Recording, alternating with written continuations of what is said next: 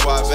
I was playing Sade, cute little Sade. I was in the A with it, just a couple days with it. Bust a couple plays with it, bucket like Ace Boogie. Had to learn the hard way, but I'm still thankful. This is the All Things Sports Podcast. If you didn't know, now you know. We are on the Skype call. So to my screen right, we got June. Ooh, I didn't know if I was left or right.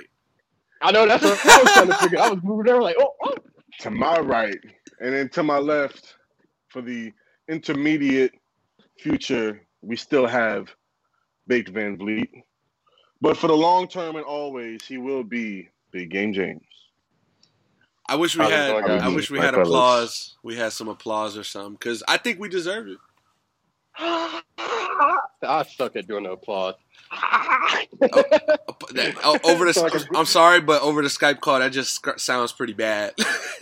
For real, I know, right? It's like I'm going down a roller coaster or something.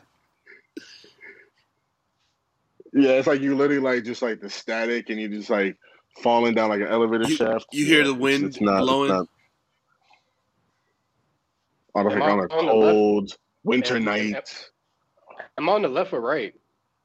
Oh, you got no attention. You have bad attention skills. Because I'm just saying, I believe he made it precisely right. clear of what side we were. Right would be me. Right. Julian's at the top and like Justin is at the bottom. So I feel pause. That. But pause. Yes. Yeah. Pause. Big pause. Yeah. I mean, we're like the Nets' new big three. We're still working it out. We're figuring out the kinks. Don't forget. Because now we know what they look like with Kyrie. Or do we? Because we've seen one game, a small sample size. Well, who's everybody? Who's everybody? Who's you? Who are you? You Kyrie? You already know I'm Kyrie. I'm Kyrie. If Justin needs to step away for a few days, he gonna do it. He ain't gonna say shit. A mental day, He ain't gonna say shit for personal reasons. And then now that shit is the way it is nowadays, we gotta just excuse it. That's Kyrie. I'm playing. I'm Joe Harris. What the reason? No, you're not. No, you're not. I don't think you shoot as good as Joe Harris. I shoot better than Joe. Exactly. James Harden. I mean, he's had bigger games than James Worthy. It's hard not to believe he doesn't shoot better than Joe. So, That's true. James is only fitting that your last name has been changed to Harden for the sake of the podcast. Oh, well, of course, the you gotta pause gotta be. What did I say? No, not you. Just Harden. James Harden name. You just got to pause on that. You're big game James Harden. I like that. That fits. It fits smooth. It's big game James Harden. But yeah, like Justin said. I mean, yeah, it's looking like the Nets have potential. Obviously, that's nothing we didn't know. But I feel like we left that game with more questions than answers. Granted, small sample size, first game. There's still a lot more games. There's over 60 more games. They're going to look different now than they do a month from now, 2 months from now. So we don't want to put too much into it. But, Julian, you said you were watching the game. I had switched to the Heat game because, priorities. But from what you saw, what did you think? I mean, it's evident, that what we thought and what we saw could come from this is there. And it's glaring when we talk about defense and this Nets team, or lack thereof, and depth, right? Those are the two biggest problems that a team like the Nets have because, when they had to go and give a ransom for a guy like Harden, they're losing, guys like Prince and Allen, who, it's not to say that you lose guys like that and, you lose your chances of being a contender, but you definitely lose depth, which is very, sought after in the NBA. I think the Miami Heat showed that last year with how they were able to incorporate everybody. And I think obviously coaching coaching and depth go hand in hand. Like if you have one but not the other, it might not even matter. To credit Steve Nash, I think the Nets have done a pretty good job, and they've looked pretty fluid throughout the beginning of the season. So I don't want to say that, Steve Nash can't handle, he wouldn't be able to handle the depth. I think he'd be able to know how to manage that, but they don't have it right now. I know Sean Marks, as we mentioned on the last podcast, said that they're not done with this roster and the construction is still in the way. They want to make some more moves here. I don't know that they're going to do anything drastic to say, all right, now we have the defense we need, now we have the depth we need.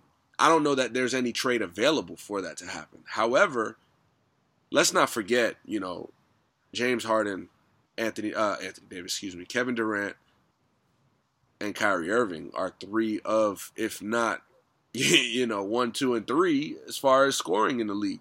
And not leading the league in scoring, but getting those points and able to get those buckets. So when you look at it in the long run, they're going to have to make a couple more moves, which they will. And they're going to make the playoffs. They're going to be a top 3 seed, in my opinion. I see all that. But we know that the game slows down in the playoffs. And we know that it really comes down to depth and crunch time defense and shot-making ability. They have the shot-making ability, and they have a ton of it. I don't know that puts them over the hump, over these teams. In the East, they might be able to survive. And I'm going big picture. Obviously, this is, we seen one game of the big 3. Like, we're not going to overreact here. I'm not doing that. But what I'm saying is, from what I saw, and from what we saw prior to Kyrie's return, what Kyrie brings to this team and what he brings to the table as a player. So we didn't necessarily need to see them play together. However, it gave us, an idea of what's to come. The chemistry thing is not the issue with this team. I think that KD, Kyrie, and Harden all understand, the level of play they bring, and they all understand, that they're each alphas and they all want to be the guy. However, it looks like it's a smooth transition thing because they all want to be there together, right? There's nothing forced about this. So that's the good part. But can they outscore their opponent every night? Can they get the clutch stops? Right. And can they, have the legs at the end of the year to be able to sustain? James messing with his dreads over there. I know, y'all. I'm looking like I got an antenna on my head. Be able to sustain defense. And I think it's if they come out the East, which we spoke about it, they could be the favorites. I don't know that they are. If they come out the East, are they going to have enough to beat a team like the Lakers in the West, who have elite defense, depth, and score, and perennial all-stars? I mean, they got everything. Let's be real. They have everything.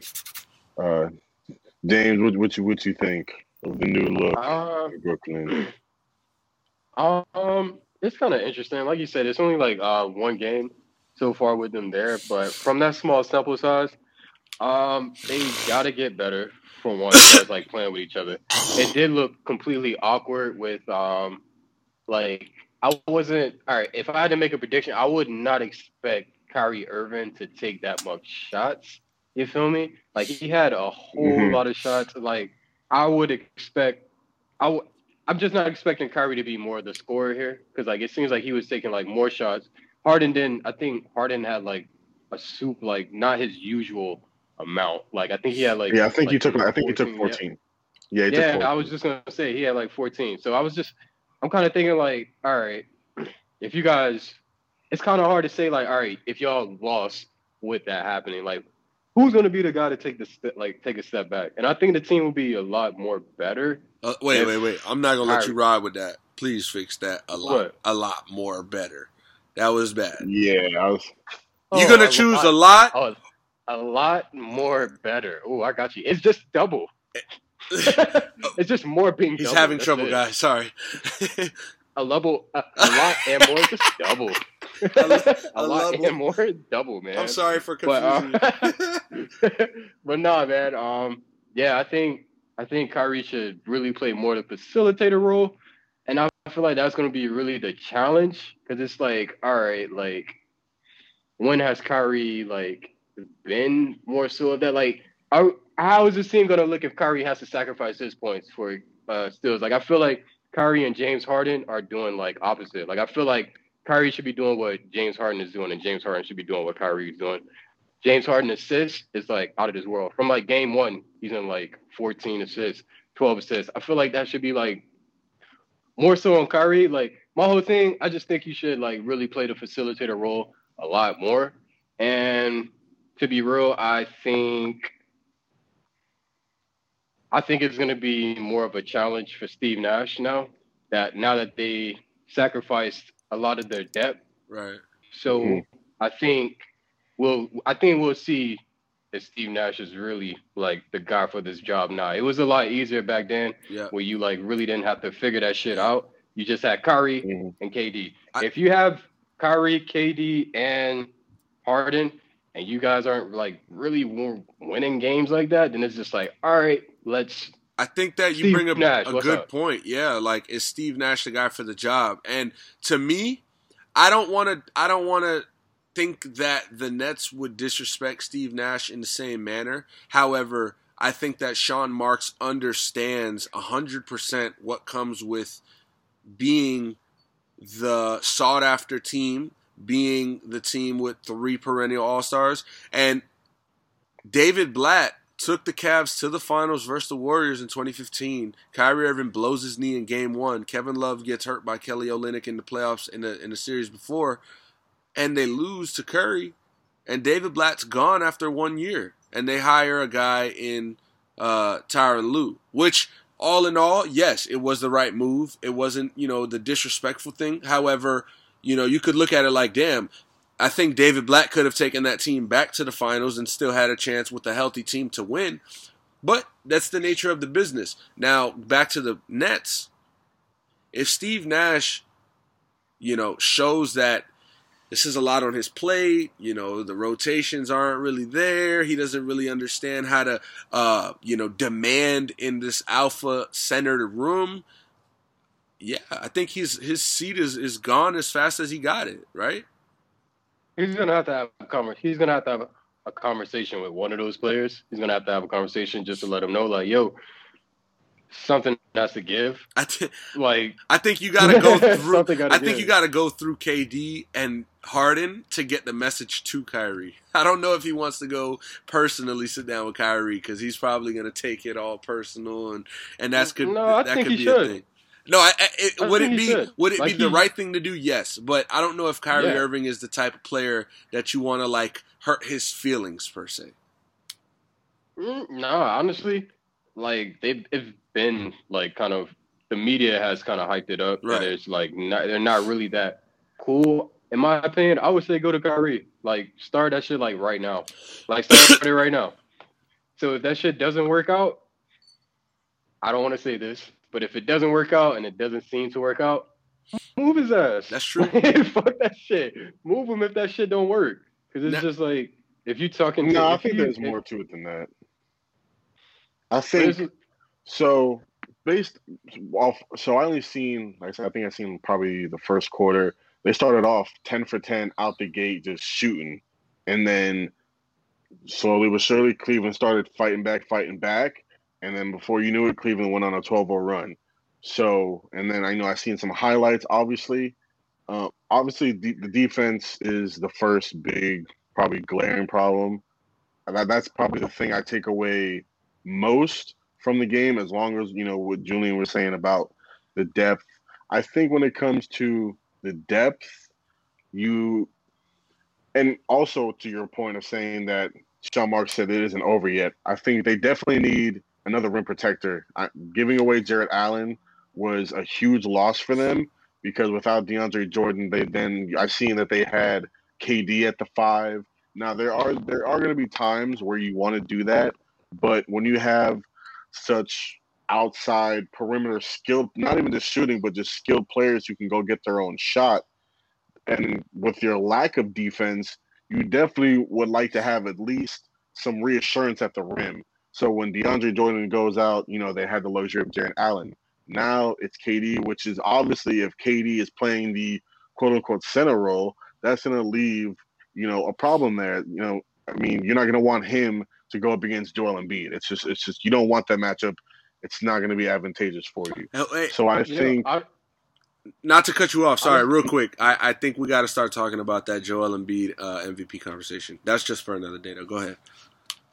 What I was going to say though, that may be a way to balance. That may be a way to balance it out though. Like, what if you tell KD yo, play more of the five? You can probably get more of a balance with Kyrie and Harden running that shit while KD is playing more so on the big man role. Not saying like, yo, we want you on the big man role like 24/7. It's just like, yo, if shit's not working out like early in the game, like with KD, like let's try to run to the big man. So I think yes, that's a good point. But right now, and if you follow us on Instagram, you can go follow us now if you don't at ATS Pod Official, and on Twitter at ATS Pod. If you check out the post that we had, it mentions that this might be the best Kevin Durant we've seen, right? And I don't know that you want to change, anything that KD's doing specifically. I think that everybody needs to change around KD. That's another. He's another MVP candidate himself. He did it with Golden State though. Like he played the big man role with Golden State. Right. And it's not to say that KD at the big man role won't work, but they also had better defensive pieces. That too.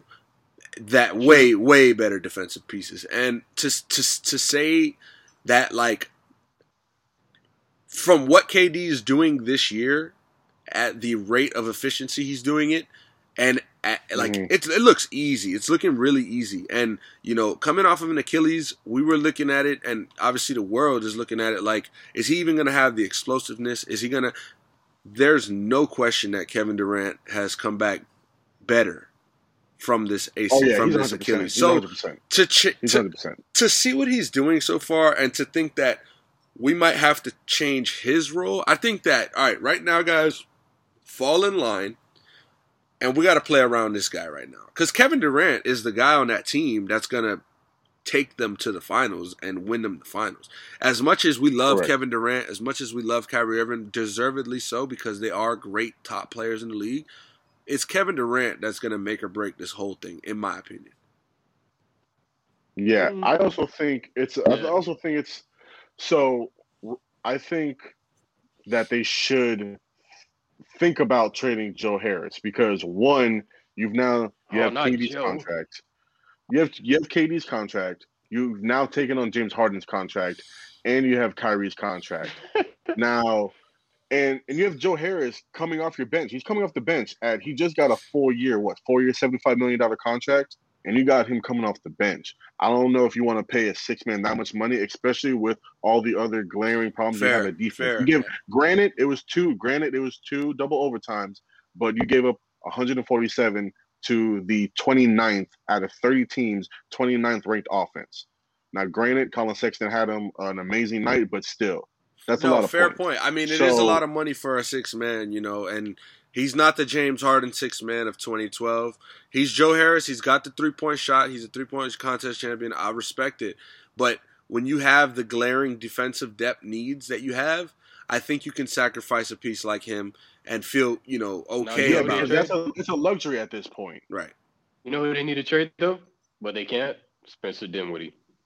That's the problem right there. Right. Spencer Dinwiddie is going to be their clutch six-man when he comes back.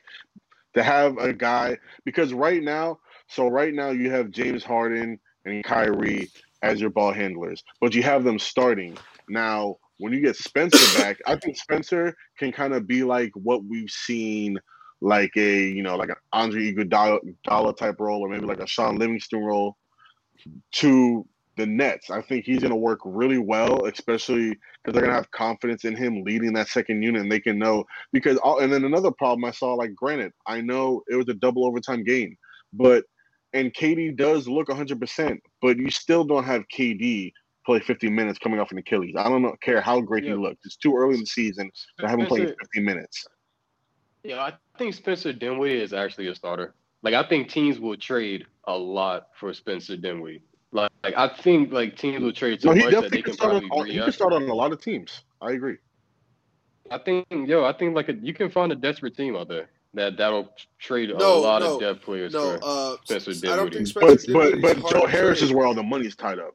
Right, and that's the problem. I don't think Spencer Dinwiddie is hard to trade, but it's like, when you got $70 million invested in a shooter, Spencer Dinwiddie can play some defense, and he can do a lot of things offensively.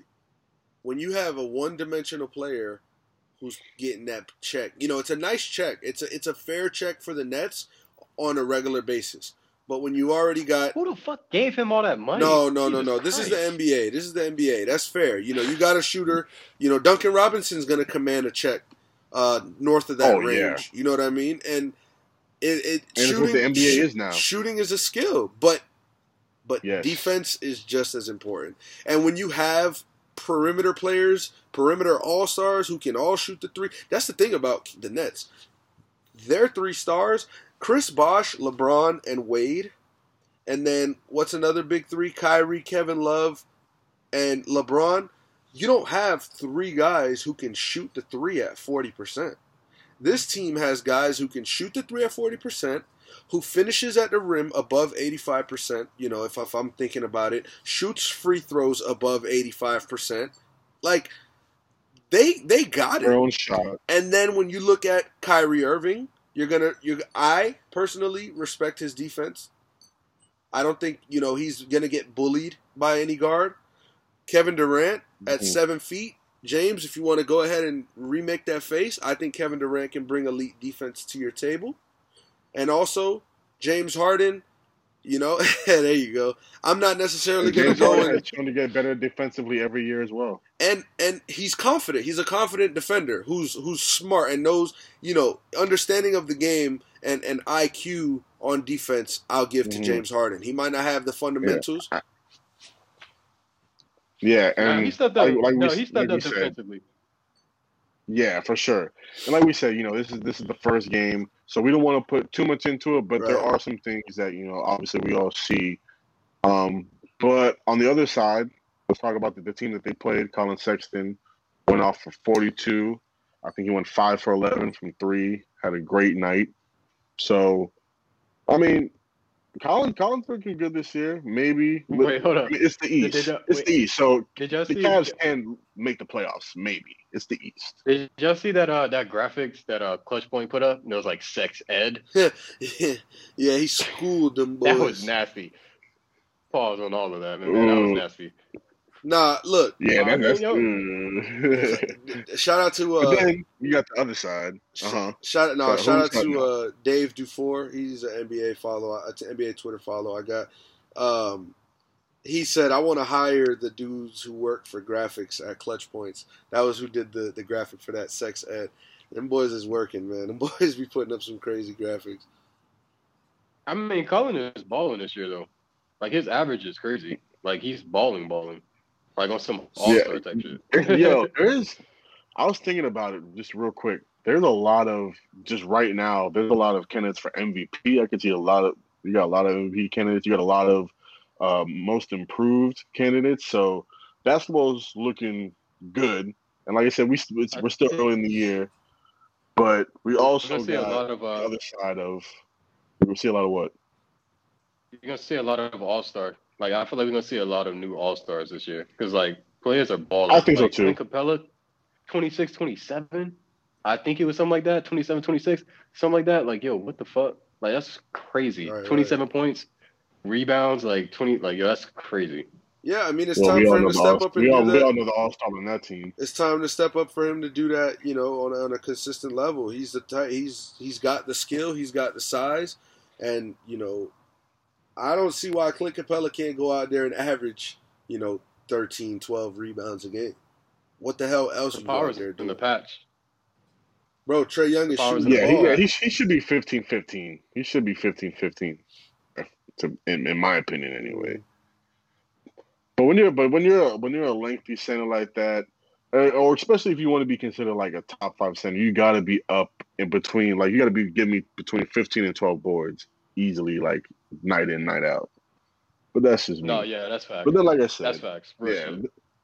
Yeah, that's just me. But then you got the other side of the sport, unfortunately, that Kevin Porter Jr.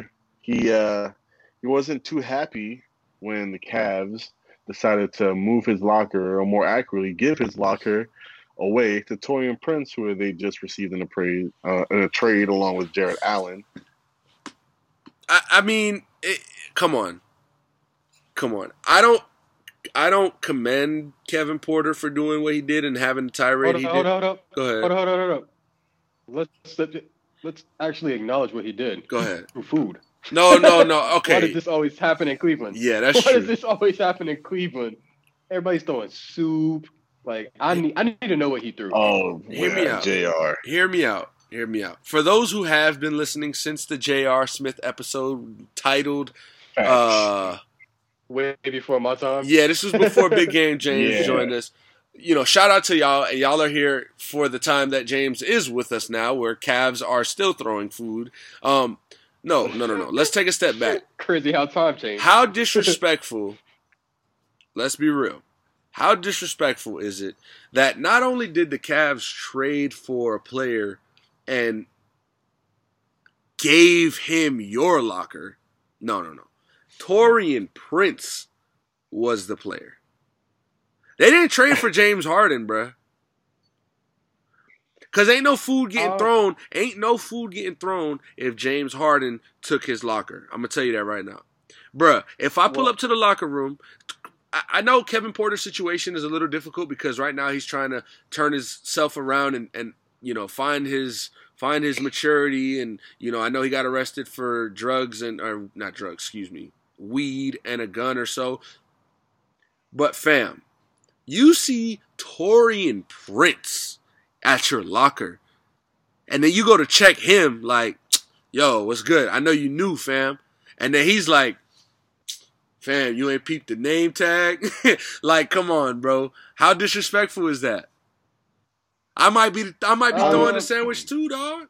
I'm gonna play devil's advocate right now, yo. He's been in mad trouble like all year. Like I don't blame the Cavs. Like they probably Ben was trying to work out a trade. Besides him being in trouble with the police, he also had an incident where him and his sister kind of like got into an altercation, like another girl, and like he put his hands on the girl. Like he hasn't been with the team all year. It's like, yo, bruh, if you're not gonna be professional, why are we treating you like a professional? Like you really be thinking about disrespect. Think about like how we feel. We drafted you high as hell, and you can't even like stay out of trouble. Okay. Of course, he was a first round pick.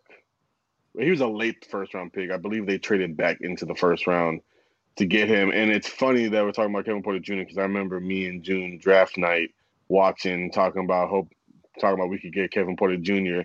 Ended up taking Tyler Hero. You know how that worked out. But, the situation with the police for him, what it was, he got into a car accident in his Mercedes, and they had found marijuana, and they had found a gun in the car. But after doing an investigation, they ended up believing, basically he said that he didn't know that it was in there. They found evidence to believe that he was telling the truth, that he didn't know the gun was in the car. And they dismissed the like Antonio Callaway?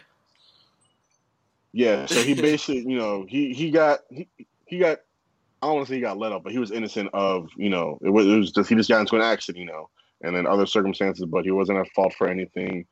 I don't know if you guys I seen the clip of David Fitzdale on The Jump talking about it. He says that he, knows where he comes from and knows that he grows up in an area that's, it's not too friendly over there, and respect is, a big thing. And so, not to say, obviously not to excuse him from what he did, but I hope that he can go to the right team, because he just got drafted. This is what, his second year? Right. He's like 21 years old.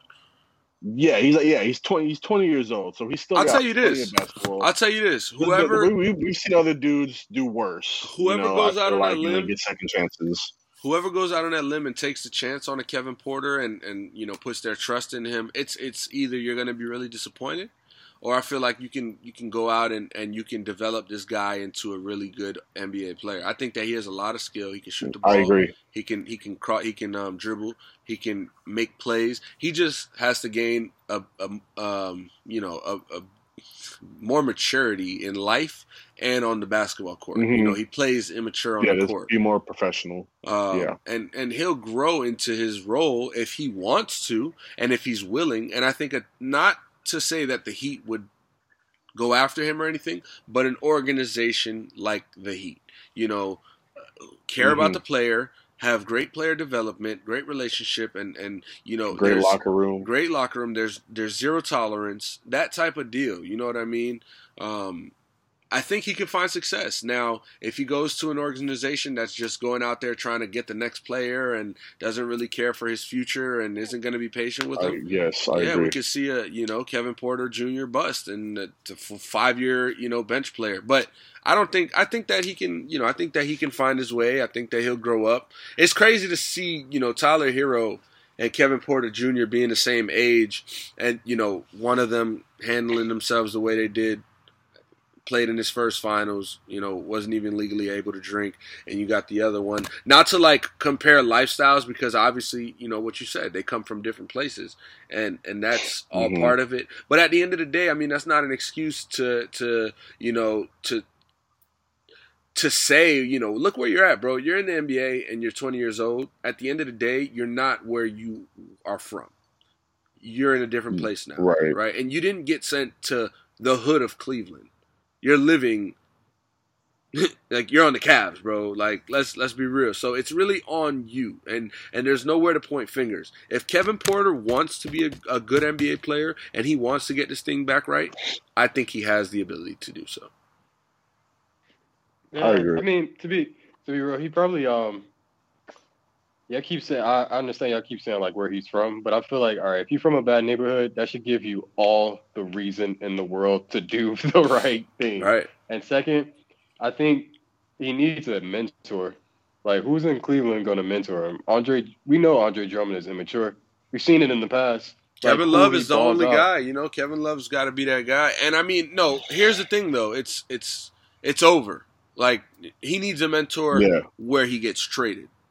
Where he gets traded. He needs to get traded to like you said, Julian. He needs to get traded to an association that actually cares. Yeah. And plus, if KCP was on house arrest, the sky's the limit. My guy can come back. Stop. And goddamn well, Kevin Love does not care to be in Cleveland anymore, and he don't want to waste his time mentoring young adults. Yeah, it's why am I a mentor? I'm trying to get traded at the deadline. I'm not trying to do a good job here. Yeah, he's waiting it out. He's holding it I'm down. just here so I won't get fined, right? But I mean, I'm rooting for him. I hope he gets he gets right. I hate to see a black man blow his chance, so I hope he do his thing to be real, and I hope he does find a mentor. I'll just say I'm glad that this is a sports podcast and it's not a comedy podcast. That's all I'm gonna say right there. Bro, what type of food he threw? I just want to know what type of food he threw. Well, if you follow us on Twitter and on Instagram, next week, stay tuned. You'll find out what type of food it was that hit. It was probably something bad. Probably greens or something like that. If he threw soup, I am dying laughing. I believe within the next couple of days, there's definitely going to be one person that's going to be dying to find out, and somehow, somewhere, on Twitter, on Twitter, nonetheless, James will find it. James will find it. Later, I'm going to Google stay tuned. Stay tuned to Twitter. I'm going to try to figure out what kind of food he threw. Like we said, I mean, all right, if I had to guess, I'm going to guess this real quick. Maybe it was a sandwich. I'm going to say a sandwich. Before it comes out, I'm going to say a sandwich. I can see a sandwich. It depends on what day, what time he threw it. If he threw it, if it's a night James game, he's going, yeah. I'm about to do some investigation on it. If he threw it at nighttime, then it has to be a dinner. It has to be dinner food. So he's throwing something hot. There's definitely different levels of disrespect to the different types of food you can throw at somebody. Hot soup, that's we gotta fight. You try to kill me. Yeah, you just tried to kill me. That's third degree burn. You threw a sandwich at me, bro. Sandwich bread sandwich, that shit hit me in the face, bro. That's like a slap in the face, dog. Like it's like especially if it's got like mayonnaise and mustard. You and feel stuff me? all over that You shit. threw. Oh my god! And I got it all on my jersey. Oh, Bruh, and I just got traded to y'all. if you come on, imagine this real quick. Imagine like you got to be the dude to just like peel a tomato slice off your face. Nah, man. And now you got 14 other grown men looking at you like, nigga, what you about to do? Yeah, you just gonna let him? Yeah, you just gonna let him throw that sub at you like that? Nah, he was like, he was like, nah, fam, you lucky it wasn't spaghetti and pasta sauce, dog. You lucky it wasn't no meatball sauce, bro. Like, if he would have threw spaghetti, bruh. I would have probably faded him for Bruh. Tara and Prince. How Bruh. dare you waste that bowl of spaghetti? Hopefully, we would have jumped Kevin. the only way we wouldn't have jumped him if it was wheat spaghetti, bill. Justin's preference. Oh yeah. I don't blame you for throwing it at that point. Spaghetti and wheat balls, man. So what we're not gonna do is come at my healthy habits, but what we are gonna do is transition to the Okay, wait, NFL. hold on. No. where- I'm gonna ruin your transition see? right now because it's not a see? healthy. Nope, and it was good, and I credit the transition, but we're not gonna substitute the phrase "healthy habits" for who the fuck eats wheat pasta, my nigga. Yeah. Nah. For the record, it's veggie spaghetti now. Oh But anyway, my god! Go ahead, bro. Go ahead. we This got guy's some a menace. NFL news. You already know. You know who else is Phillip Rivers? Because Straight Phillip up. Rivers be with the Dadgummits and the Hoosier McCallets and the Dudes and all that we're all gonna God miss. darn it. 17 played 17 long years. With some with the San Diego, then Los Angeles Chargers, and then 1 year reunited. It felt so good until that loss against the Buffalo Bills. But we're not going to talk about it. That reunited feeling with Frank Wright. And I think he's had a hell of a career. Now, granted, he didn't make a Super Bowl, and I believe he only played in one AFC Championship game against Brady. We've all been there. On a torn ACL. On a torn ACL, Hey, nonetheless. motherfuckers don't give it enough credit. And I gain a lot more respect for Phillip Rivers now that, I experienced Phillip Rivers as my quarterback and QB1 Yeah. on my team. Yes, please. I'm curious to know what it's like to have Phillip Rivers as your quarterback. So Explain. here's the thing. It's It got to interesting. be fun. Nah, it's so fun. It's so interesting. And I'll say this. My favorite moment this year watching Phillip Rivers was when rookie running back Jonathan Taylor turns the corner. He gets to the edge and outruns Roquan Smith for the Bears. And right after that play, CBS catches on the broadcast Phillip Rivers pointing at the middle linebacker and said, "Boy, 2-8 turned the corner on you." And he was looking at him like, watching that. he was looking at him like, "Yo, did he just say that?" He was like, "Yo, he turned the corner on you, boy." Like, and then proceeded to turn to the ref and call the timeout. And straight continue up, to talk trash. straight up. And it was beautiful. But to go back to your question, I mean, Phillip Rivers is one of these anomalies of a being, not quarterback. He's a great quarterback. He's an all-time great quarterback. However, anomaly of a person as far as, this guy is a man of integrity. He's a man of faith. He's a father of like 11, so there's so many interesting aspects to him 11,000 in that aspect. But then on the football field and as a teammate, this guy is the ultimate competitor. He never missed a start in his career. Like that's some shit that you will not see going forward in the NFL. Like, we will never see another quarterback in the league never miss a start. And I'm saying that like I truly feel that. Now, the true Iron Man. Bro, he had a torn ACL and played a game. Like, I put all my respect in that. Now, this year, what he did with the Colts and leading us to one of a top half of the NFL's offense, he had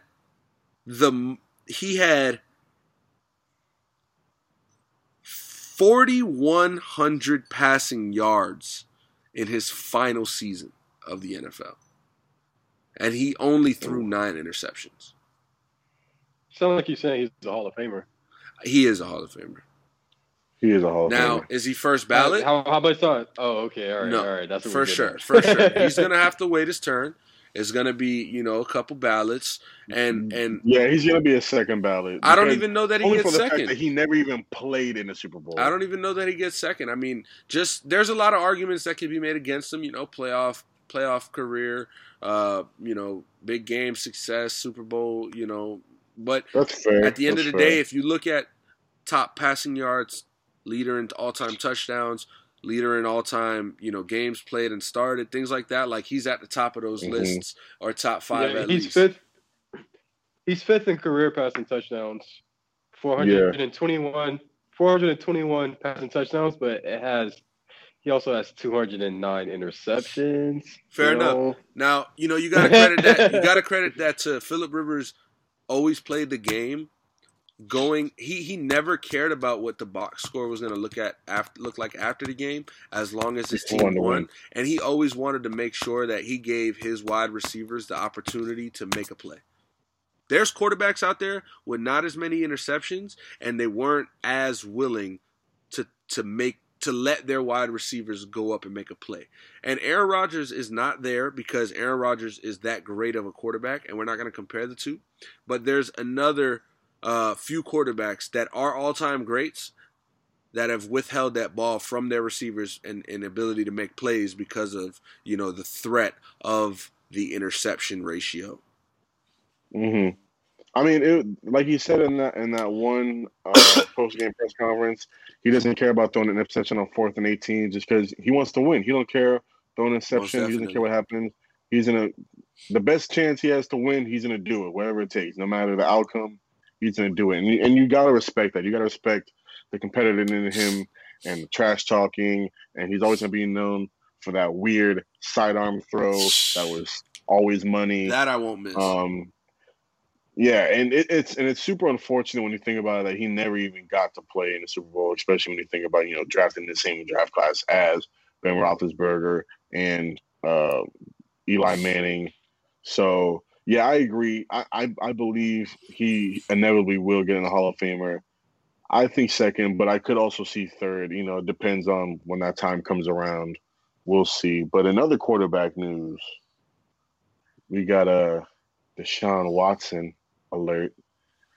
Wow. He very much looks to be done in Houston. Dolphins fans catching boners all across Broward County.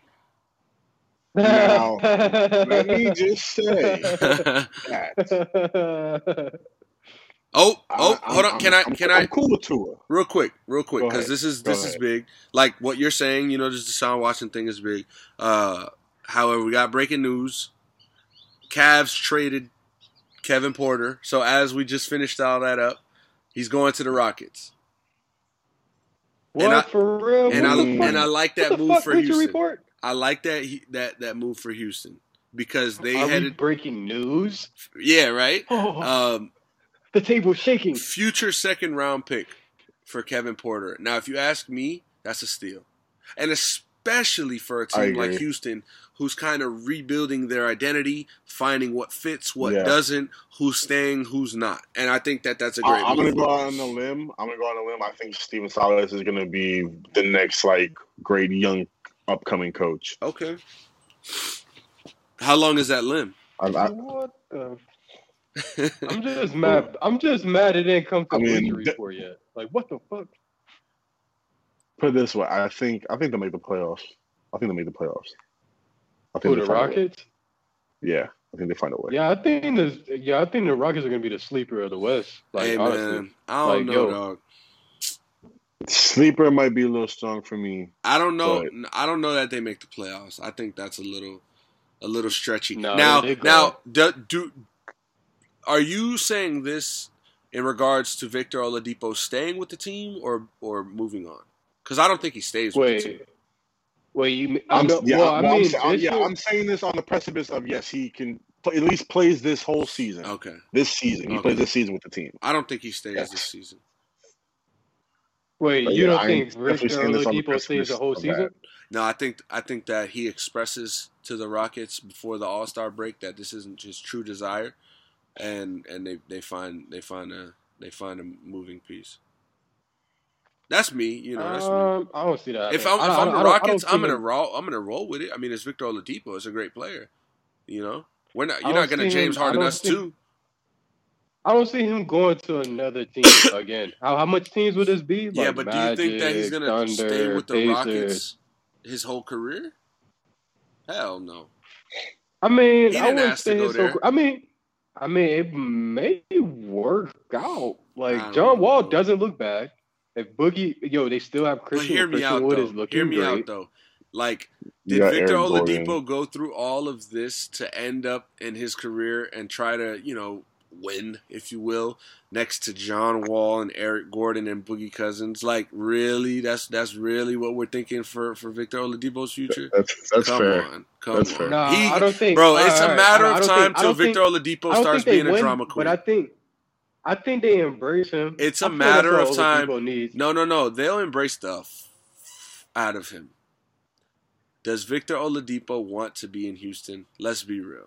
Does any superstar want to be in Houston right now? I don't think that's the question. I don't think that's the answer is yes. Do they want to play with the they got players I the said? coach And then first. that's what I was saying. Or that's what I was going to say. Excuse me.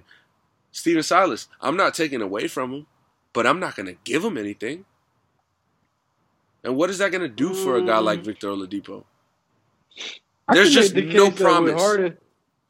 Harden and Oladipo are not the same player, though. Gone. No. I'm not saying that at all. I'm saying I can make the case with Harden gone that the Rockets look more desirable now. Like with Harden gone, you don't have to worry about going to you don't have to worry about them catering to Harden when you're there. Like this could be if you're good enough, this could be your team, and you can do it a whole lot different than how James Harden did it. Say what anybody can say what they want. Harden didn't do enough, in my opinion. That's all I gotta say. And he is good enough. But to what Harden said, this team ain't good enough to compete for a championship. And it ain't. And it goddamn sure ain't. This team, if Harden stayed there, I think this is the best team Harden, the best Rockets team Harden had. Stop it, bro. If he stays with John Wall, bro. if he stays with John Wall and Boogie Cousins, it's the best. James, we saw. We're gonna stop it there. Yeah. And I'm gonna let that sink in. Yeah. Because Think about what you just said. I'm gonna let you think about that because on the opposite side, same city, Houston, we have other problems. We have Deshaun Watson. I forgot about this. I forgot about this shot. Yeah, right. We were hard on that basketball. Before we came in with the breaking news, we were on the other side of Houston with Deshaun possibly not being in Houston no more. And if he does move, Houston losing which all the I stars. think all likelihood is that he does move. It's going to happen before April because they're going to want all them draft picks. Now, the floor, they said minimum was 3 first-rounders. That's obvious. Obviously, Miami, we have that to offer and more. I'm just saying. But, I mean, damn, dude, you guys could be in the market for a new quarterback? What's over there? No. I think the coach should trade up and go get Fields. But that's a whole other story. But I think with Deshaun Watson, damn, y'all just gonna give up on Tua like that? Like I know it's Deshaun Watson, but sheesh. Listen, like I was just hype about him. So this is where I'm at. This is where I'm at, and there's a headline. It says, "Rockets trade for food thrower Kevin Porter Jr." That's crazy. That's crazy. Like I said, we'll find out. I will find out what food he threw. And we bringing it back to you next episode. But with me, all right. So this is where I'm at, and Julian knows this. Since Clemson days, I've been a fan of Deshaun Watson. I love Deshaun Watson, right? So obviously we weren't in no predicament to get him. Now, mind you, he's only 25 years old. Tua is about 21, 22. So you're not, as far as age-wise, you're not even really thinking age. You're just thinking off talent. Tua could be the next Drew Brees, or he could be the next Russell Wilson, or he could be the first Tua. We don't know. But as a Dolphin fan, if I have don't get me wrong, if we stick with Tua and we drafted Devontae Smith, I'm cool with that. I'm not losing no sleep. But if we can get a Deshaun Watson. Like I tweeted, I am getting a white Deshaun Watson Dolphin. Deshaun Johnson. That's like a fire receiver. Yeah, 100 receptions all day. But yeah, I'm definitely getting that jersey the next day. That's just how I feel, because you know what you're getting out of Deshaun Watson. And we've seen Deshaun Watson play his best football day in and day out on a horrible team when he has really nothing to play for. And you even have guys like J.J. Watt saying, I'm sorry, bro. I'm sorry that we wasted a year. We wasted a year of your talent, you trying to win a championship on basically all this nonsense going on. So, I mean, the only maybe way that they could save face if the new GM that is brought in, Nick Cassarian, maybe he can come in and talk to Deshaun. That's really their only saving grace at this point. Otherwise, it's gonna be unattainable. He even said it himself. It was at a 2 and then it went to a 10. And a lot of people are reporting he probably most likely played his last snap. So, I mean, like I said, they said at least 3 first-round picks. You got teams like Miami's been mentioned. I mean, he mentioned Miami himself. Jets, obviously. Colts now. You got 49ers. So you got some teams. But I think the most interesting thing to this whole deal is, one, like I said, I don't know if Nick Cassarian is enough. So I'm obviously saying that's on the precipice that he is without a doubt getting traded. The interesting thing is, in his deal, he has a no trade clause. Right. So he can. So if they want to, let's say, try to trade him to a New York and he don't want it, he could say nope. So he does have say in where he goes. So I think that is the most interesting aspect to this deal. Yeah, I mean, Deshaun Watson, at this point in his career, he's just now about to enter his prime. So the fact that we've seen, spurts of Rookie of the Year candidacy before he tore his ACL, and then, we've seen the unbelievable playmaking ability this guy has with an understanding of the game. The thing about Deshaun Watson is that he can be erratic, and he can, what he has to work on is the same thing that Josh Allen has, that always wanting to extend the play and find more and learning when to call it quits. However, his knowledge of the game, his toughness, and his ability to make every throw on the field and extend plays is why he is an elite quarterback in this league.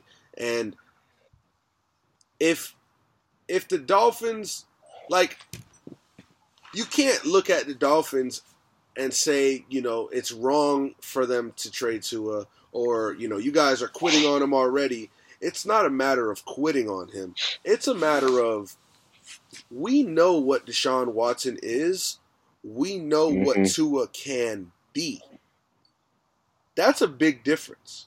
Now, when you go into this draft thinking all we have to do is get some weapons and protection for Deshaun versus we need protection, we need weapons, we need a little more, Tua still has to learn, Tua has to get more comfortable, he's a lefty. You throw in all these factors and it's a different story. It's a different Dolphins team. Not to say that the Dolphins aren't going to be just fine with 3 first-round picks, Tua Tagovailoa going into his second year. I don't take that away from him, and I think that he's going to do a phenomenal job if roles remain the same in Miami.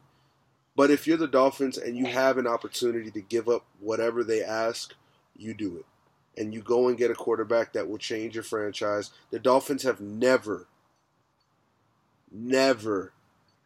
had a quarterback like Deshaun Watson. I say never due to the mobility factor and the way that he can, change the game. Dan Marino is obviously, the greatest quarterback in your history, deservedly so, and it stands still. But if you get Deshaun Watson, he will easily. That's different. He will easily be the best quarterback in franchise history.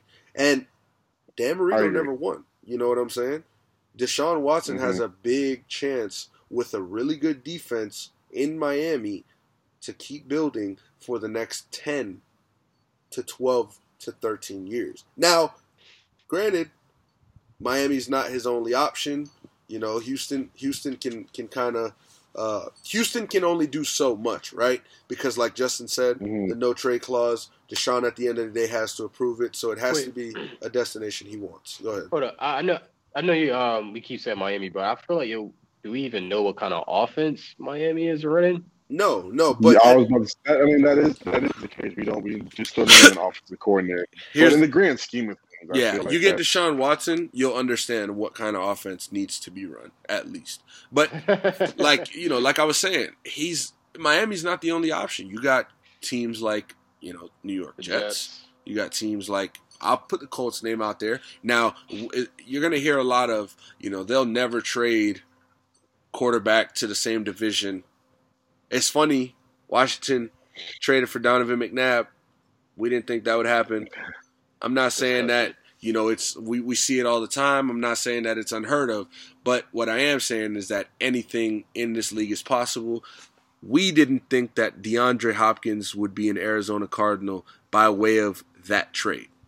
So, I know Bill O'Brien's gone, but the Texans still pushed it through.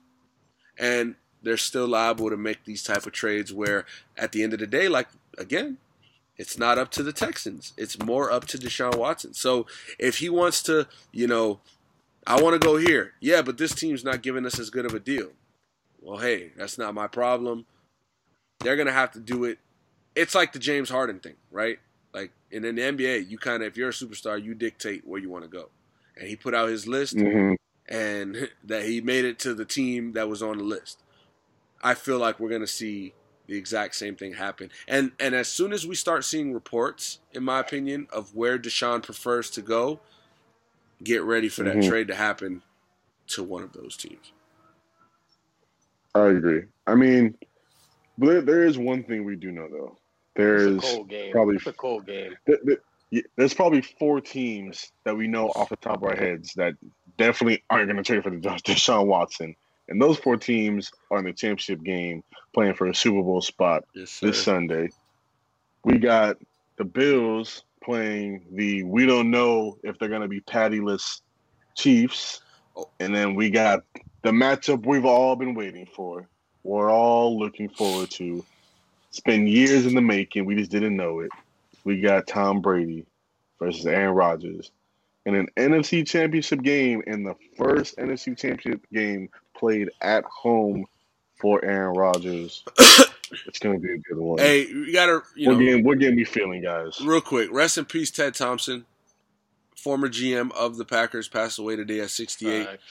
One of the greatest NFL talent evaluators. He drafted Woodson. He drafted Rodgers. He drafted Clay Matthews. Won that ring. Got that ring. You know what I'm saying? So we got to pay the respects there. They're going to play this game for them. You know that. This is going to be one of the most, if you've ever thought Lambeau Field was jumping, and this is Corona Lambeau, we're going to see a crowd.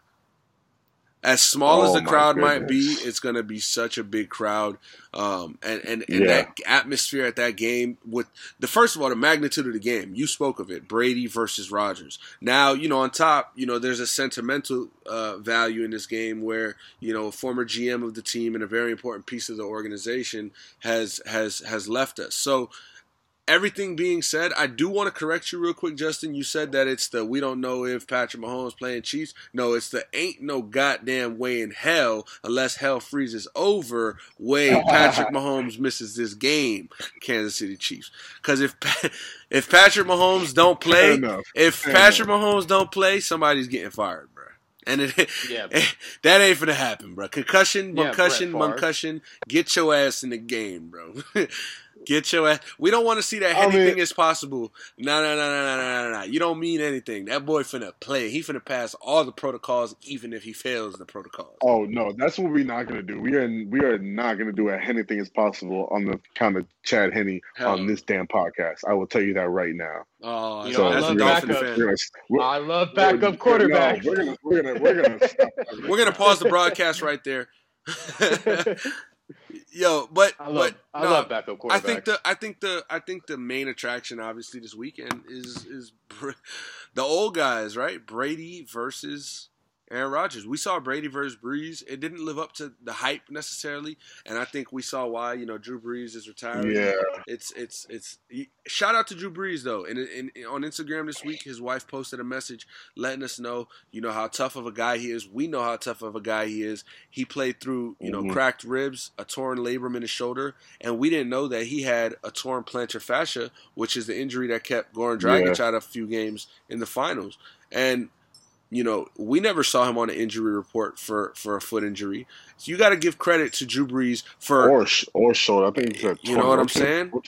Yeah, that's what it was. Yeah. Sorry. So he didn't complain about shit. He didn't bitch about it. He didn't, come out and say this is why I'm playing this way. He just said he wasn't playing good enough. So I respect it, and I wish him well in his retirement. But right now, these two guys right now they're still playing, and they got another couple years left.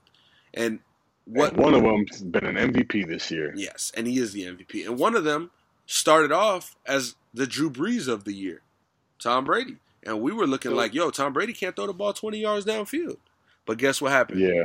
It started clicking. Antonio Brown happened. Antonio Brown joined the team. They rose above the noise. The Bruce Arians criticism all fueled them. Let's get it. Leftwich. Let's get it. It sounded like you got the Buccaneers winning. Nah, man, listen. I think the Bucs are going to give the Packers, the best shot out of the NFC. And the Bucs could be the hottest. It's a tough argument. I feel like the Bucs could be the hottest team in the NFC right now, but the Packers are the best team in the NFC, and it's by far. And I give my money on the Packers. Nobody can cover Devontae Adams, as we saw. Jalen Ramsey can't even do it. I don't see how. Yeah, I mean, I don't see how you stop this team. And we saw last week, Aaron Rodgers overthrew a touchdown. Alan Lazard dropped one. Valdez-Scantling dropped one. Like, there were so many missed plays, and they still came out victorious in that game. Imagine if they make all the plays that they, Against a number one ranked defense. He dropped 32, and June called 35 last week. I thought he said it was going to be 35 points. But they dropped 32 on a number one ranked defense. Yeah. Is it safe to say that the Buccaneers defense, their corners, aren't really that hear me out, dog. Hear me out, dog. My boy Adrian, shout out to Adrian. All he was saying last when you was at the crib, James, Tampa Bay don't got no corners. Tampa Bay don't got no corners. Tampa Bay don't got no corners. Now, they don't got corners that everybody might know.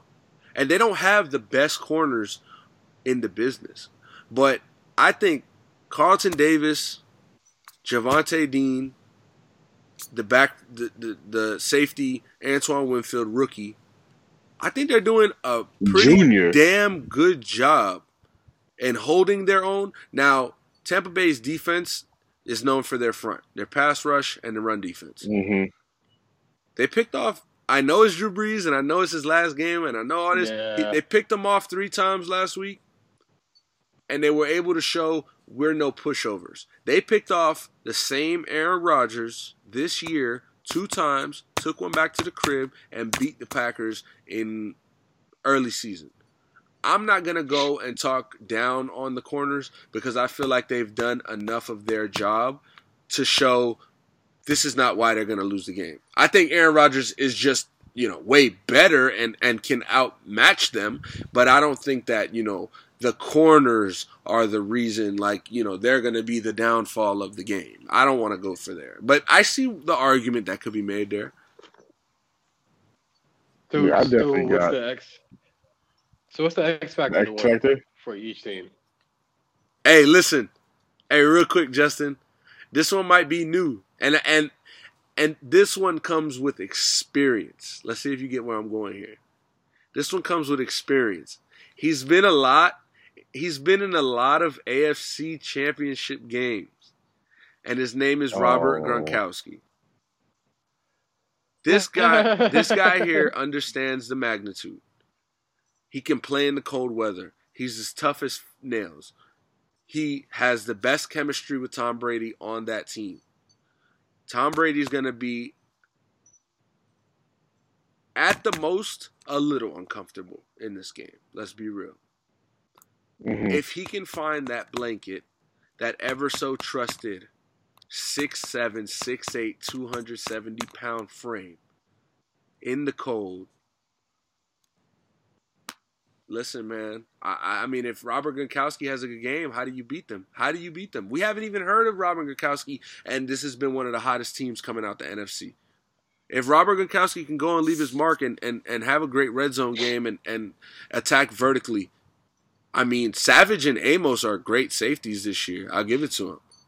But it's at the end of the day, bro, like I said, this comes with experience, bro. Playing in championship games, playing late in January, there's a different mindset you got to have, and not everybody has it. I know that on the offensive side of the ball, there's a lot of experience in Green Bay. But on that defense, not a lot of them boys been here. And I'm not saying that I still think Green Bay is going to win the game. I do. Is it going to be a close game? Yeah, I think so. Yeah? Yeah. And, I think it's going to go down the wire. I think Gronk scores 2 touchdowns. Be on that cheating shit either. Sue better not be on that targeting shit either. Better not. He better not be stepping on my man Aaron Rodgers. Yeah, Sue. He's not with that shit. Nah. I think Sue's grown up. Nah. Yeah. He's definitely been humbled. But as far as X factor, I think for Tampa Bay Bucks, I think it's got to be the front seven, like you mentioned. Yeah. Because that's really what separates them from Green Bay. Now, granted, like we said, Aaron Rodgers is the MVP of the league. They have the best offense with arguably the best wide receiver and the best quarterback. But so you're going to have to try to offset that with your front seven. And we know that they can bring pressure all day and they can do it effectively. And you have a stud tandem at linebacker with David and White. So I think that's going to be really your go-to to try to make them uncomfortable. And you know how they're going to try to beat you.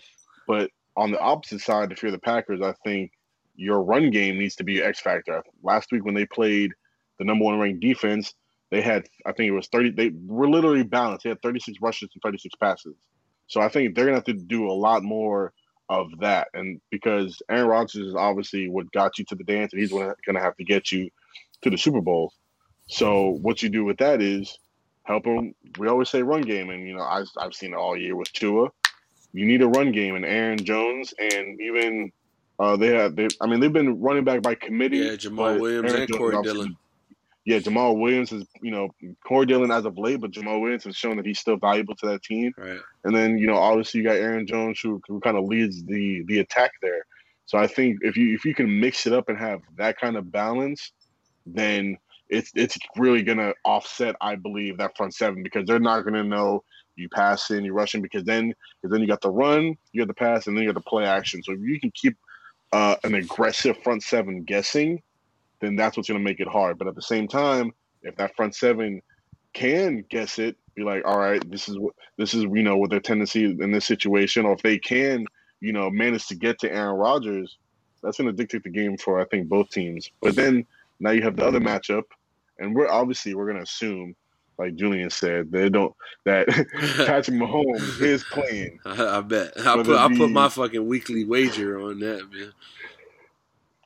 Oh. James, how much you put in that Patty play? Just a whole checkbook. That boy say he he's signing with blood. Yeah, I put my life on it. He's gonna be there. Chill, James. James. Ain't gonna we ain't playing like that. James, we ain't playing like that, bro. We talking about money, bro. we ain't selling. We ain't doing all that. I put my soul on. Yeah. Chill. You better be talking to God, fam. That's all I know. Don't play it, and I'd be like, oh shit, kid. But no, man, there's no way Chad Henne comes in. Chad Henne's gonna be the one knocking on your door. Yeah. Oh goddamn! I almost broke my computer. Chad Henne gonna have the Reaper knife on him. James. He's gonna have to go to find you, because he's gonna knock on your room door. You're not gonna be there. You're gonna be in the room you in right now. So you might luck out. I would be. If Chad Henne. I would be mad. I'm like, yo, bro, you fucking suck. Just James, let me ask you this: just yes or no? Are you at your house? No. Okay. There you have it. But I think the one who needs some luck is the Bills if Patrick Mahomes plays. And like I said, we are assuming that Patrick Mahomes plays. Hey, listen, I was talking to one of my friends. That game's gonna be a shootout. Yeah, I was talking to one of my friends, Okambi, about this, and he's a really good football mind. You guys will meet him. Oh, you guys met him. You guys know Okambi. We played ball with him that one time. Big kid with the long hair. Shout out to him. Yeah. Saturday. You know what I'm talking about? Yep. This guy knows his football. He knows his shit. Look, the Bill. We were talking about this. We were talking about this in hopes that the Bills could play the Chiefs before the Colts would have to. Obviously, the Colts, ain't get that chance, and we didn't win the division, so the scenario didn't work out like we wanted. However, we mentioned that the Bills-Chiefs will be a really good game. It's going to be a close one, and I think that the Bills' defense, if they're able to get the turnovers that Patrick Mahomes is going to, how do I word it? Patrick Mahomes lets you make plays. You got to make them, though, right? If you're on defense, if you're an opposing defense, Patrick Mahomes, there's days, and there's days where he's perfect and there's no touching him. But there's days where the defense just don't make the plays that could have been made. And if he does that against this Bills team, the Bills offense has more than enough to keep up with the Chiefs. And the Chiefs defense, which granted, they played a really good game last week against the Browns. Tyrann Mathieu showing why he's one of the best safeties in the league. Chris Jones putting pressure on that interior. But this Bills offense, we saw it we didn't see it, versus the Ravens, which was a little concerning, I'll say. But we saw it against the Colts, and we saw it for the last 7 weeks, 8 weeks of the regular season, right? So one hiccup, which granted it was against a good Ravens defense. I didn't think it would be a three game at half or whatever it was, but that's football, right? I mean, not every game you're going to go and score 30, but what the Bills are doing is finding ways to win. They did it against the Colts when the Colts outplayed them. They scored enough to win, but they didn't outplay the Colts. However, they made the plays necessary to win the game. They did the same thing against the Ravens. They just have to do the same thing against the Chiefs because the Chiefs aren't going to give you the game. The Chiefs aren't going to shoot themselves in the foot 2 times. You know what I'm saying? The Bills are going to have to make every play, take advantage of every opportunity. Josh Allen's going to have to go again another week turnoverless. And those are big key factors in why I think the Chiefs do prevail. And I don't know that the Bills are going to make every play they have. And not to say their fire is running out or anything like that. But we've said this all along, guys. Like let's not be oblivious to the fact that the Chiefs have the Lombardi Trophy with their name written on it. And it's Aaron Rodgers' job to erase it and take it away, right? I think if the Chiefs slow the game down, this shit might be a blowout. Like they're gonna fuck the Bills up, man. Like if they slow that shit down, keep Josh Allen off the field, they got a good chance. The thing is though, they score so fast, man. These dudes are 6-play drive, 4-play drive. They can get up and down the field so fast. But I also think Andy Reid has the play call ability, and him and Bieniemy they can put together a drive if they want to. Let's be real. For sure. And we got to shout out Andy Reid for having the biggest balls last week and going for 4th and 1 in the AFC divisional game to send your team to the championship. What a play call with a backup quarterback. I mean, goddamn though, like come on Cleveland, did you really think one? Okay, you might not have thought they were going to hike it. It's not fair, but hey. But did you really think they were going anywhere but Tyreek Hill?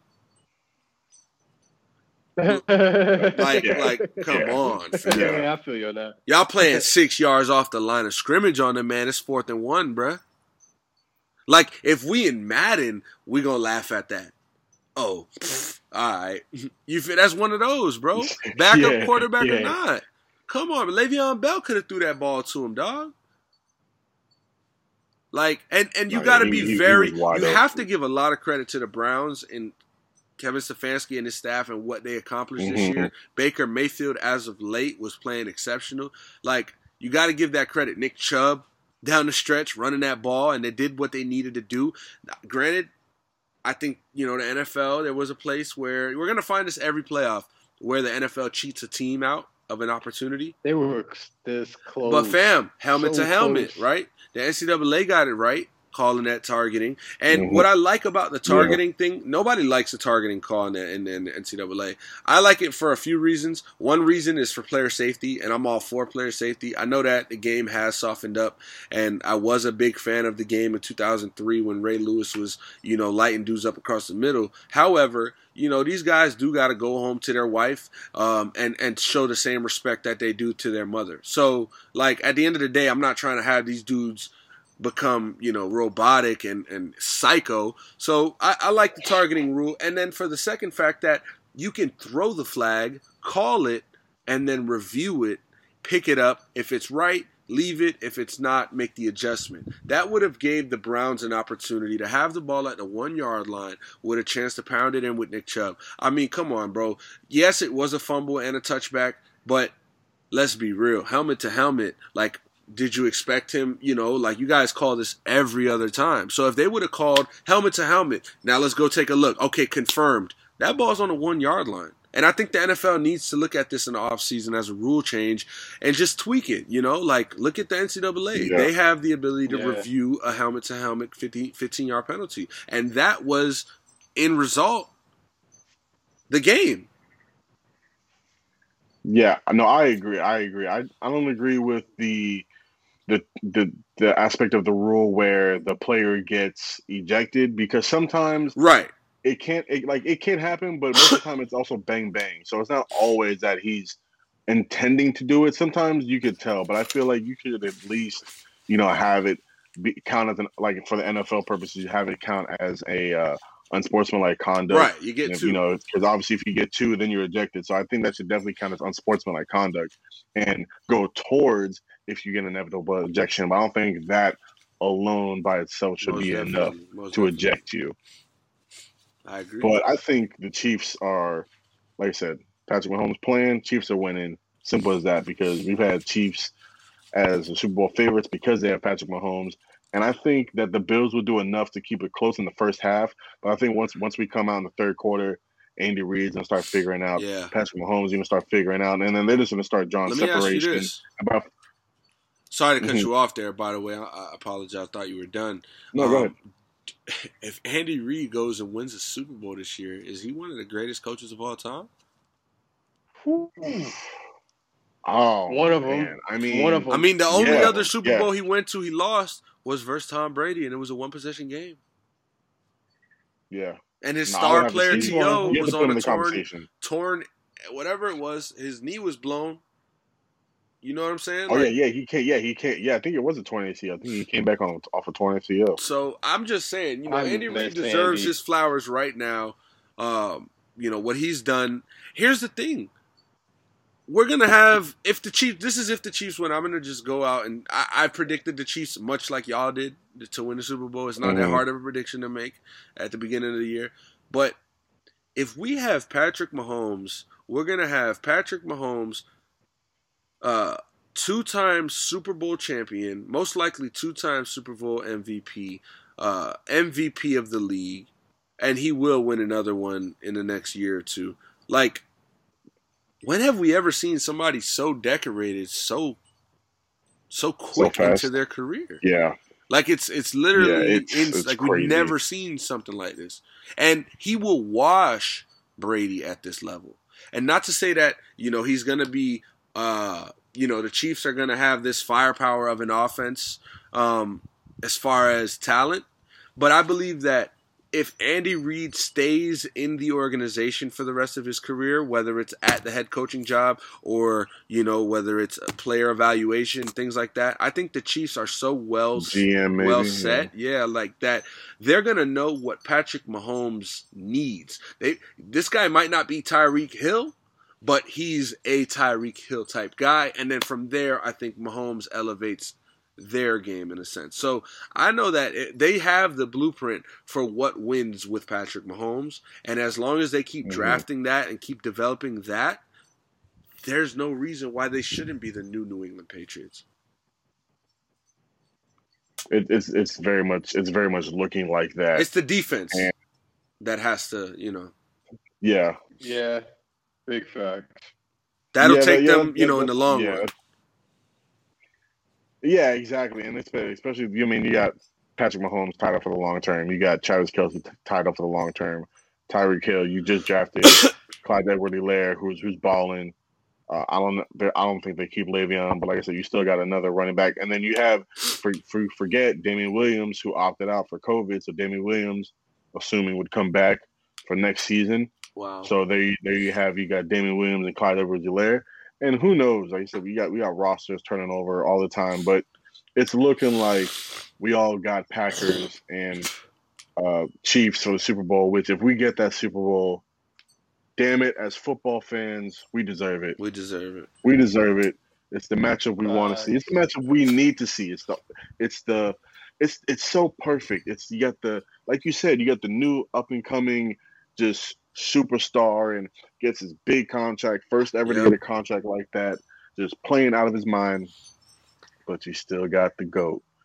The other GOAT, Aaron Rodgers, just still back there playing at 37, having an MVP season. Yes, and we all know the storylines. I said it last week. Jordan Love, Matt LaFleur. We know all that. Hey, but I'm telling you, we see this. But I do think we got to give a little more credit to the Matt LaFleur of the world, because I mean, look at what he's done in the first 2 years. Listen, Aaron Rodgers had NFC Championship back-to-back now. This same roster, 2 years ago, basically. And this team was nowhere near where they are this year and even toward the end of last year. So, it's definitely real what LaFleur brings to the table. And we'll give it another year. We'll give it another year to show that, Aaron Rodgers is still capable of playing at this level. And when he does, and LaFleur is giving it what he got, that he is a, top 2, top 3 coach in the league. I agree. But we'll wait and see what happens there. I know we'll definitely be glued to our TVs. We got some interesting MLB news. Nasty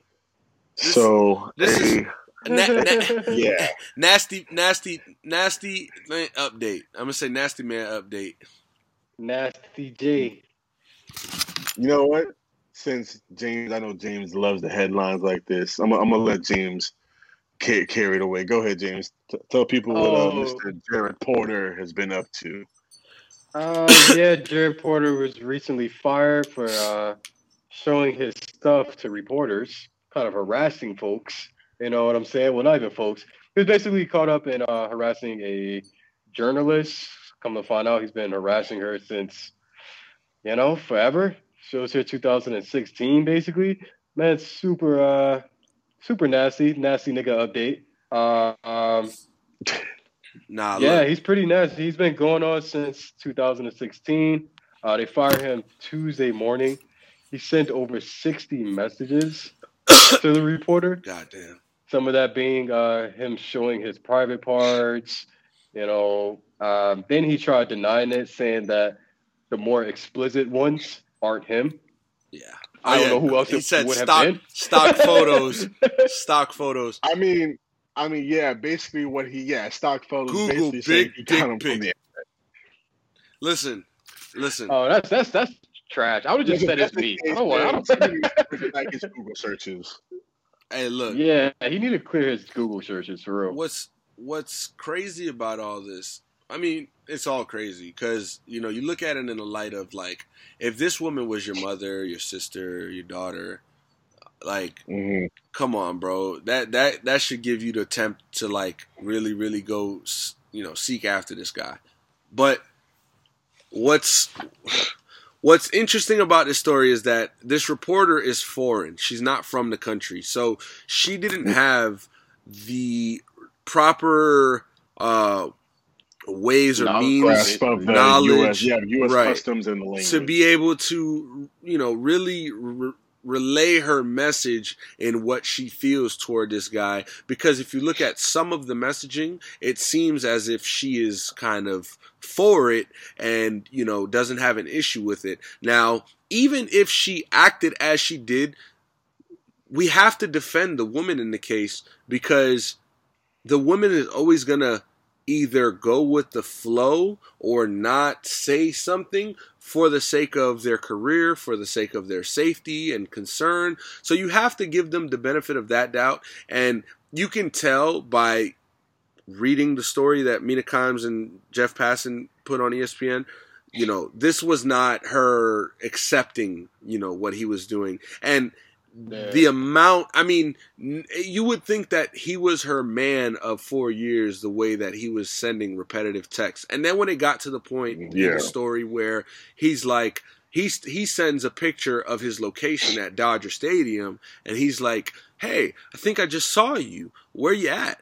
That's like, all right, she really might be scared of this guy. You know what I'm saying? Like, and now, I mean, she even said that she, you know, went and kind of hid away because she, you know, scared of seeing him. Yeah. So it's like you really put this woman in a bind between, you know, saving her career and doing what's right, getting a weight lifted off her shoulder. And for anybody in this world, you know, I'll say this, for anybody in this world that's comfortable with making others, especially women, uncomfortable, there's a special place in hell for you. Like, I think so. You know what I'm saying? Like, because I got a mother and two sisters. I know Justin has, you know, a grandmother and a sister figure in his life.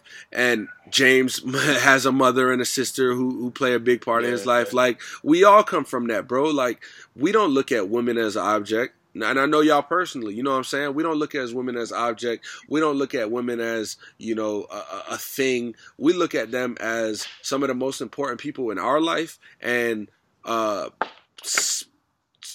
gender who should be treated as equal as anybody. So putting it like that, I think that I'm extremely proud of the Mets for stepping up and taking the initiative to say there's no excuses. And I don't care, because if we're going to talk about the GM, Jared Porter, this guy is a success story. Like, this guy understands how to work a front office. He understands how to win at a high level in baseball. And he understands baseball, period. He just went and signed Francisco Lindor for the highest arbitration deal this summer, this past fall.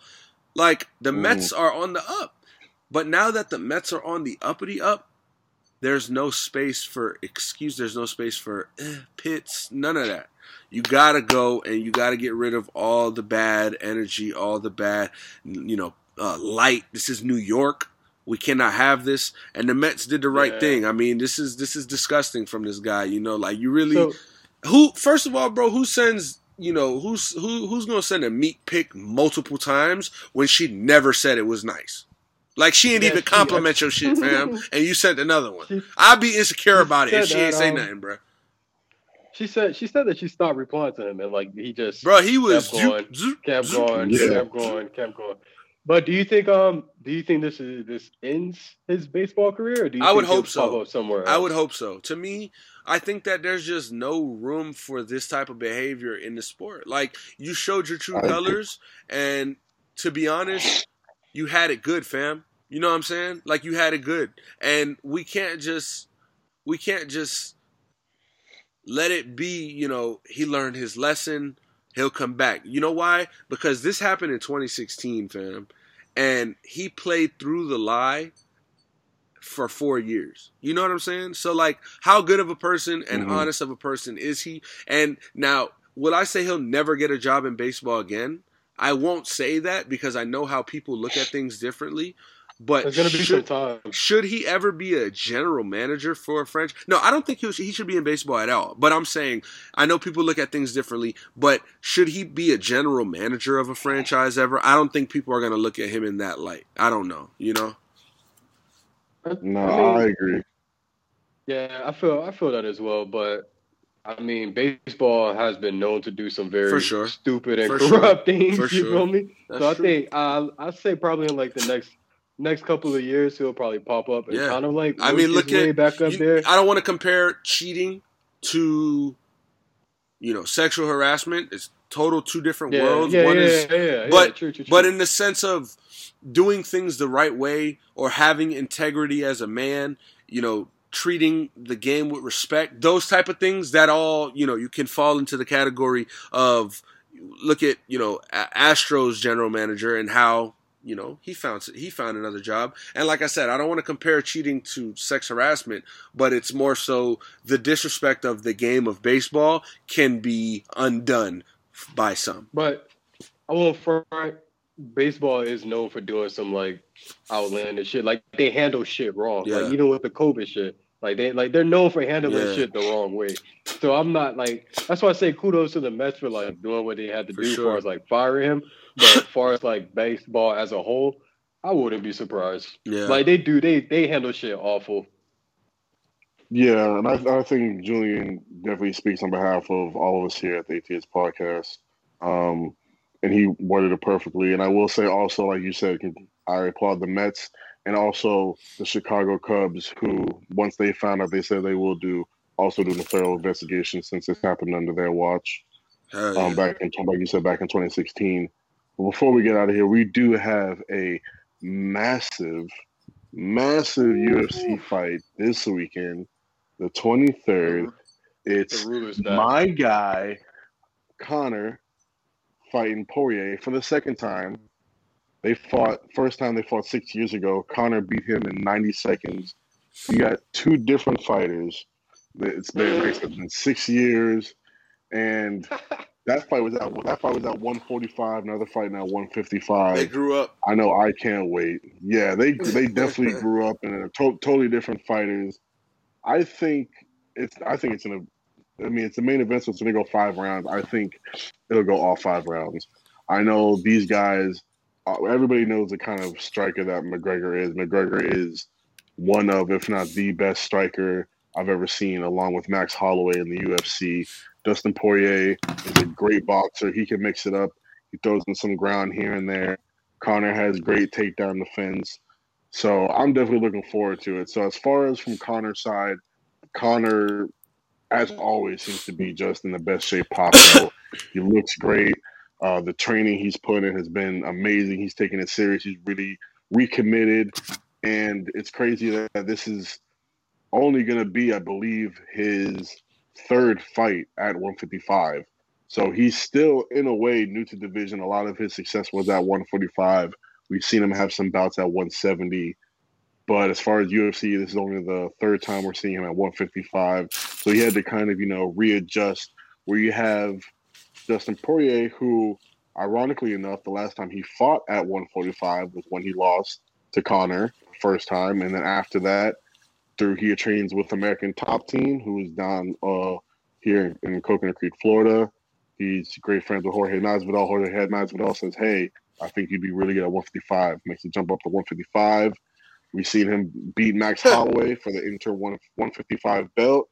He has finishes against Dan Hooker, which that came off of a surgery. Wait, if I can't cut you off, was that Max Holloway fight the questionable fight where Max Holloway won but didn't get the win?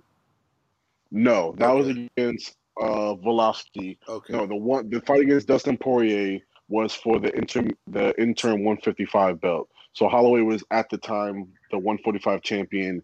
He decided to take the fight to get the interim 155 belt, which would have made him the second or the third to hold two belts in the same weight class. But yeah, so that was the different fight. That was for, like I said, that was for the 155 belt, and then Dustin ended up fighting Khabib, and we all know Khabib is arguably the best in the world.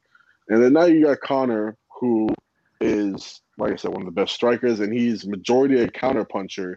So it's going to be interesting because that dynamic is always interesting when you have a counterpuncher, especially one as dynamic as Conor.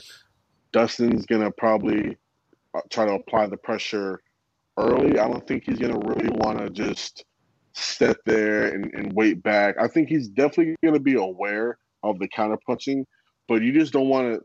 But you don't want to just let a dude like that, like Conor, really pick his shots and just kind of, wait around. Right. So I expect him to try to be more aggressive, but also cautious. Like, he's going to try to come at him but he's going to know when to do it. Like, he's not just going to sit back and just wait for Connor the whole time. So I think it's going to be an interesting back and forth, especially when you have two dudes that, let's face it, they just want to stand up. They want to throw punches. Yep.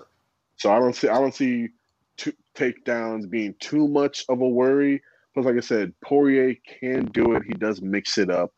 But I just don't see it because he doesn't do it effectively enough to throw it in there against Connor. And Connor, you know, obviously if your bread and butter is your punches and your strike game, you want to be on your feet as much as possible. So you have guys like that who train to obviously have a great takedown defense. So I don't think Dustin's going to really throw in enough to really do anything. If anything, he'll just score Connor points. I think these dudes are going to look to throw hands. I'm looking forward to go all 5 rounds. I can't wait. It's going to be Connor's it's going to be an early fight, right? Early fight? Is it? It's an early fight, I think. Oh man. It's a 10 p.m. fight. 10 p.m. fight. So it is the usual Saturday night fight, thankfully. All right. That's what's up, man. I'm excited. I'm looking forward to it. I just want to see an exciting fight. You know, this is gonna be Connor's first fight. When was his last fight, man? He ain't fighting a minute. His last fight was right? January of 2020. His last fight was January of 2020 versus Cowboy Cerrone when he beat him in the first round, and like I forgot how many seconds it was, but it was definitely under a minute. Right. So you know, I'm excited, man. I mean, you got a guy in Conor McGregor who's, you know, he was at one time the life of UFC and the heartbeat, and he still has that flair. Dustin Poirier, well-respected fighter, tough guy. These are both tough guys. I love when you get to see tough guys, and I love when tough guys throw hands, right? We got 2 of those right here. We saw Holloway's fight last week, and that was exciting. We shout out to Max Holloway and for the hands he threw. Goodness. But that's my guy. He had that's my guy. My man had a record-breaking UFC performance landing. I think he landed over like 450 punches. Jesus. He was throwing them. Oh my God. Other dude looked like it. Other dude looked like he got 400 punches landed on him. Besides Conor Holloway. Hey, before we get out of here, I just seen a headline. It says Dana White targets illegal streaming suspect before UFC 257, working with the feds on a bust. So he's trying to get this man out of the game right here. He's trying to ruin a few homies' Saturday nights by not letting them stream the fight, trying to, you know, bust this dude with the feds. I'm not for that. He'll never catch us. I don't think Dana White should be worried about all that. I think you got too much money for all that, fam. But look, do what you got to do, bro. He'll never catch us. We riding dirty around here. So us is a lot of people, if anybody's listening. I pay for all my fights, as far as I'm concerned. I'm subscribed to ESPN Plus. Actually, I have the package with ESPN Plus, Hulu, and Disney Plus. Yeah. So what y'all saying? So No, Dana, we take your shit and we having fun with everybody. Yeah, fuck you, Dana White. Straight up. I hope you never sponsor us, nigga. I didn't say nothing like that. There goes the UFC back. He's like, Mr. Dana, I'm sorry. Dana, I did not say a single word. Yeah, well, you're with us, homie. But you know what? My shout out's gonna be to Conor coming back. Shout out to making the return. I can't wait. He said he's gonna knock out Dustin within about 60 seconds. And if he does that, oof. Oh, that's embarrassing. I'm telling you guys right now, if I don't see McGregor for Khabib 2, I will be unsatisfied as a UFC fighter. He said that he's scared to fight him. He said he was running from me, man. Well, my shout out to the boy Mac Miller, whose birthday was just recently. Oh yeah, and shout out to you, Justin. Your birthday Saturday. Hey man, look, bro, James, I'm gonna come clean, dog. Hold up, not Saturday. It's next Friday, so we got next Thursday to shout that out. I'm gonna come clean though, bro. I don't know how James always gets multiple shout outs every week. No, I stuck to one. Alright, no, I'm watching you, bro. I'm watching you, bro. Yeah, I'm watching you, bro. Like I ain't. We snuck in a second shot. I'm spreading the love, bro. We ain't giving it out like that. Aaron Rodgers and Lamar. Yeah, like what we doing? Y'all counted those? One shout out. Everybody knows the rules. Everybody knows the rules, bro. He's like Portnoy for real. One bite. Everybody was hitting me. It was just like, yo, I need the shutout. I was just like, oh man, I got you. I don't know if I can squeeze you in these dudes be tripping. I be trying to get 3, but look, man, I'm gonna shout out the baby goat. Shout out Tyler Hero, turning 21 years old. My boy could drink now. He can drink now. He gonna be a grown man giving buckets now on y'all little boys, man. Look, my boy out here giving buckets this year. He had cake at a restaurant. I'm sure he finished off with some cakes at the crib. You already know. My boy Hero finna give us some buckets next time he plays. We got the Nets on Saturday. Kyrie. I'm excited to see him match up against him. Let's get it. I hope Jimmy's playing because for the love of God, I don't want to see that game if Jimmy not playing. But if he is, we tuned in, baby. They won. Just like that, we out. Yeah.